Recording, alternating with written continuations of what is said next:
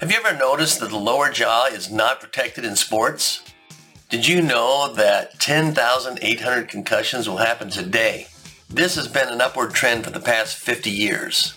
I'm Dr. Michael Hutchison, a practicing neuromuscular dentist. When my son wanted to participate in football and rugby, I was afraid he was going to get a concussion. That fear led me to finding the missing link to reducing concussions. The fact is, the only part of the skull that is not protected in sports is the lower jaw. If you want to drastically reduce concussions, there are 3 basic jaw positions that affect concussions, and 2 of them are not good. The correct one is called physiologic jaw position. It will dissipate the force away from the brain.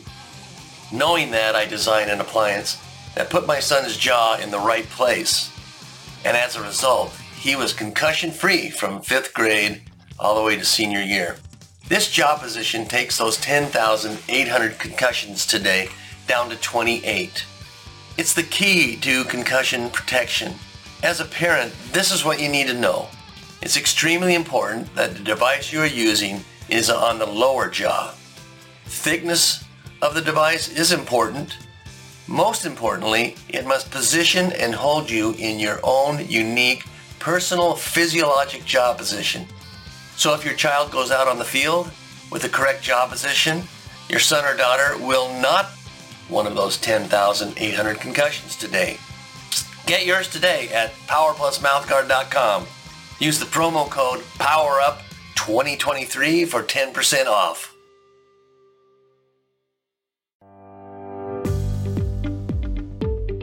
Thanks for listening to the Pigskin Tales podcast. This story was written and produced by your host, Ross Bliley.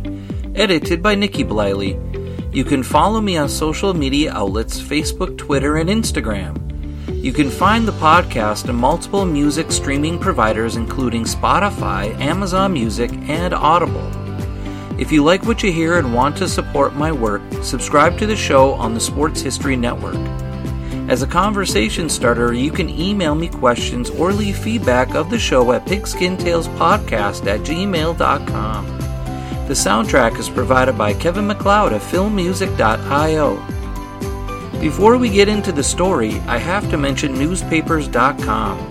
I use it for my research and I love it because it gives me so much interesting information I would have never found otherwise. If you visit sportshistorynetwork.com, we offer a free 1-week subscription as a trial. With a paid subscription, you'll be supporting the production of this podcast as well as the other shows. Once again, thanks for listening to the Pigskin Tales podcast. Last time on the Pigskin Tales podcast, the story of Bronislaw Bronco Nagurski was finalized. He was a brute force in college with the Gophers standing 6'2" and 230 pounds. From 1927 to 1929, he helped the team to an 18-4-2 record and a share of the Big Ten Conference Championship. He then became a brute force in the NFL with the fabled Chicago Bears. From 1930 to 1937, he became one of the greatest fullbacks in NFL history. He was a 3-time All-NFL Team roster member, a 3-time NFL champion, and a charter member of the Pro Football Hall of Fame. In 1943, he came out of retirement to help the Bears beat the Washington Redskins for the NFL championship, the 3rd in franchise history. This time on the Pigskin Tales podcast, I'll be introducing you to a man that became one of the 50 greatest players in Cincinnati Bengals franchise history. His path to greatness came from a vision of hard work, passion, and dedication to mastering his talents on the gridiron. Later in life, he became not only one of the greatest 50 linebackers in franchise history, he became a small-town college football coach and the town's mayor.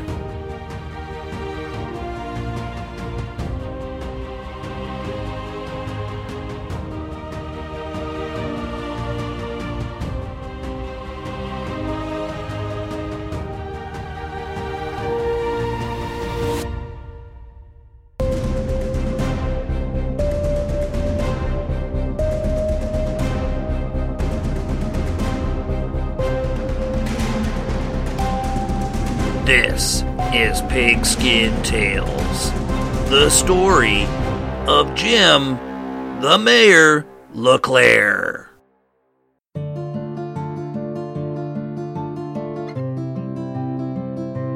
James Michael LeClaire was born on October 30th, 1950 in South St. Paul, Minnesota. According to the website BiggestUSCities.com, the population of St. Paul in 1950 was 311,349. In the next 10 years, it would reach its peak number of residents at 313,000. Since then, people continue to move in and out of the Minneapolis-St. Paul metro area, but St. Paul is relatively small compared to Minneapolis itself. Now here's something interesting. According to the quick facts of the Census.gov website, the current population of Minneapolis is 429,954 as of April 1st, 2020. The current population of St. Paul is 311,504. When you add the two populations together, you get 741,458. What's interesting about this is that the entire state of North Dakota has 779,094. So, the Minneapolis-St. Paul area alone has almost as many people living in one area as the entire state of North Dakota. My mind is now blown. American pop culture in the 1950s was exciting.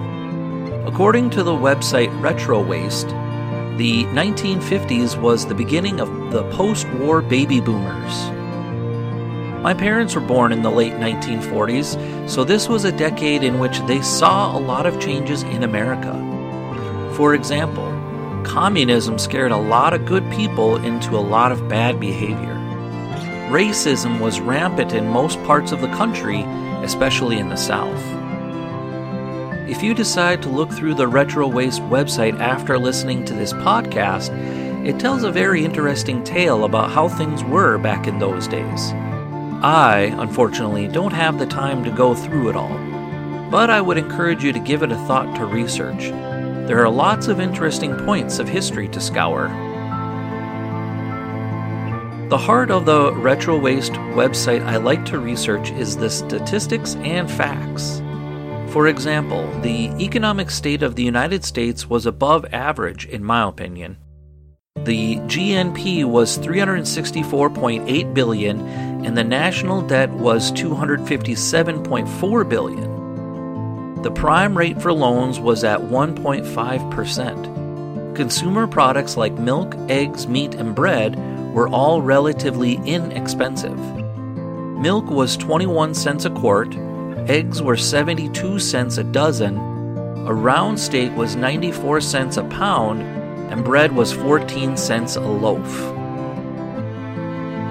Let's take a quick break and listen to an ad from one of our sponsors.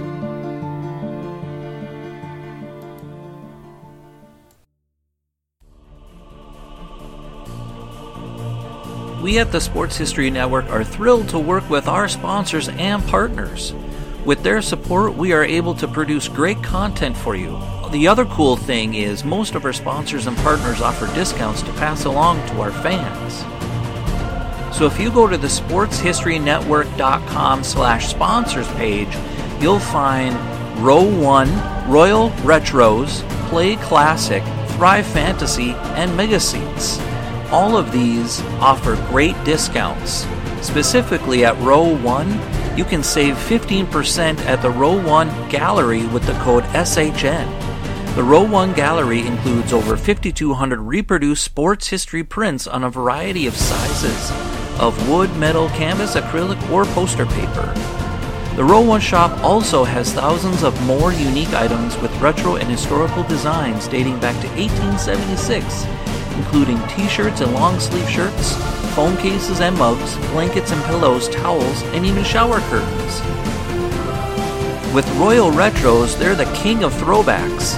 They've got jerseys, shirts, hats, collectibles, and more from defunct leagues and other teams in those leagues. From Play Classic Games, it's sports simulation board games. Just use the code SHN for 10% off your first order. From Thrive Fantasy, it's a daily fantasy sports and esports app for player props. Use the promo code SHN for instant 100% match up to $100. And with Mega Seats, they're tickets with no fees. You can save up to 10% with the code SHN. So check them out on the SportsHistoryNetwork.com sponsors page. That's SportsHistoryNetwork.com/sponsors. The soundtrack is provided by Kevin MacLeod of FilmMusic.io. And we're back. Thanks for listening to the Pigskin Tales podcast.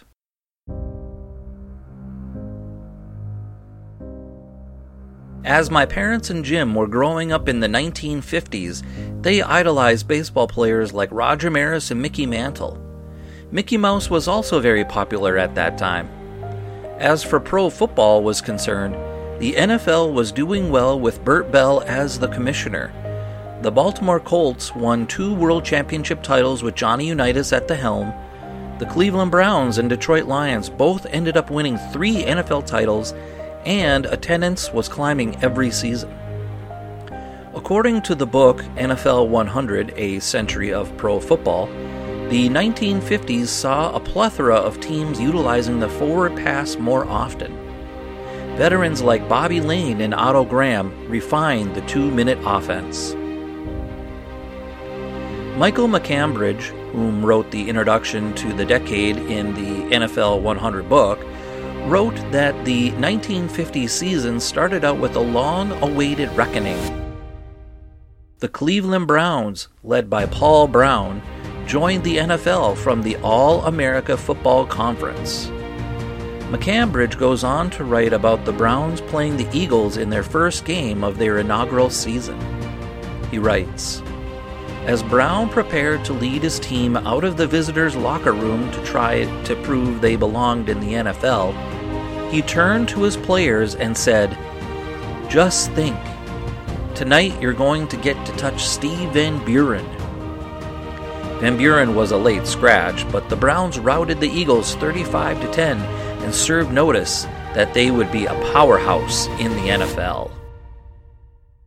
McCambridge ended the story of the Browns' first season in the league by writing, "Cleveland capped its inaugural season in the 1950 NFL Championship against the Los Angeles Rams.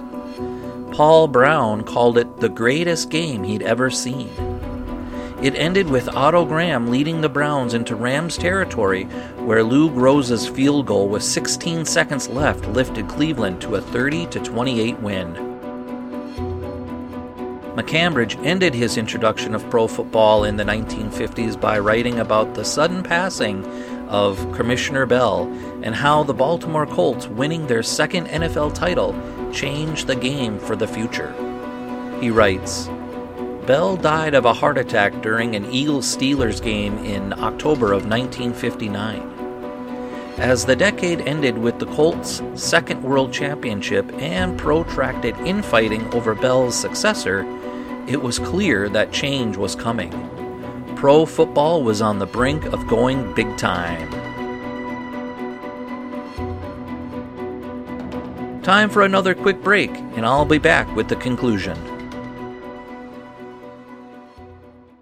We here at the Sports History Network proudly partner with 26 podcasts, all revolving around the history of sports. But did you know that many of our hosts were sports history authors way before they started their shows? It's true. We've got Joe Ziemba, host of When Football Was Football, Joe Zagorski, host of Pro Football in the 1970s, Mark Morthier, host of Yesterday Sports, Tommy Phillips, host of Lombardi Memories, and Scott Adamson, co-host of From the 55-Yard Line. All these authors have many books for you to choose from. To check them out, go to our website at sportshistorynetwork.com/sportshistorybooks. Pick up your copy today. Soundtrack provided by Kevin MacLeod of FilmMusic.io. And we're back. Thanks for listening to the Pigskin Tales podcast.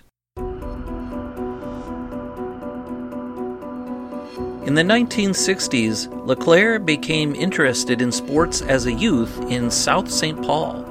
He gravitated towards football and wrestling. As a senior on the football team, he was 6'1" and 170 pounds as a linebacker. However, according to the Star Tribune, dated for November 19, 1967, Jim was selected to the first team All-Metro team in the Twin Cities as a guard. South St. Paul head coach Steve Silinoff was quoted in the article titled "Versatility Accents All-Metro Team," saying of Jim, "Jim is one of the best linemen we have ever had in the Suburban Conference. I know there were times when he was full of bumps and bruises, yet he always played well." The newspaper article also pointed out that most quarterbacks in the conference never felt sorry for LeClaire getting hurt because of the way he tackled them. He used to barrel in from his linebacker position and jump on the quarterback's back and ride them down to the ground. When Silinoff was asked about how Jim earned his tackles, he said, "I'd say 40% of his tackles came that way. He did that in practice, and some of our quarterbacks got perturbed. There's no fun in being splattered from behind."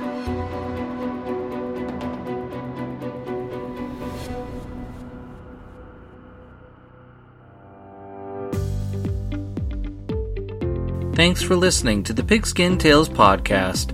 This story was written and produced by your host, Ross Bliley, edited by Nikki Bliley. You can follow me on social media outlets, Facebook, Twitter, and Instagram. You can find the podcast on multiple streaming providers such as Spotify, Amazon Music, and Audible. If you like what you hear and want to support my work, subscribe to the show on the Sports History Network. As a conversation starter, you can email me questions or leave feedback of the show at pigskintalespodcast@gmail.com. The soundtrack is provided by Kevin MacLeod of filmmusic.io. Once again, thanks for listening to the Pigskin Tales podcast. Hey there, sports history fan. This is Arnie Chapman, aka the Football History Dude, and I wanted to thank you for stopping by to listen to another episode here on the Sports History Network. Our podcasters are passionate about uncovering and sharing sports stories from yesteryear. And if you didn't know it already, we have over 30 shows across the network covering all sorts of sports history topics. In fact, here's a glimpse into one of our awesome podcasts here on the network. Do you wish you knew more about the 100 seasons of the NFL? You're in luck because you found the Football History Dude podcast, where each episode is a journey back in time to learn about the rich history of the NFL. From the founding of the league in an auto showroom, all the way to what it is today, America's favorite sport and a behemoth of an industry. My name is Arnie Chapman. Football is my passion, and I want you to come along with me each week to explore the yesteryear of the gridiron. So hop on board my DeLorean and let's get this baby up to 88 miles per hour. How about that? I bet you're super hyped to go listen to that new podcast, right? Well, to learn about this show and all the other podcasts on the network, head over to sportshistorynetwork.com/podcasts. Again, that's sportshistorynetwork.com/podcasts. Head over there today to find your next favorite sports history podcast.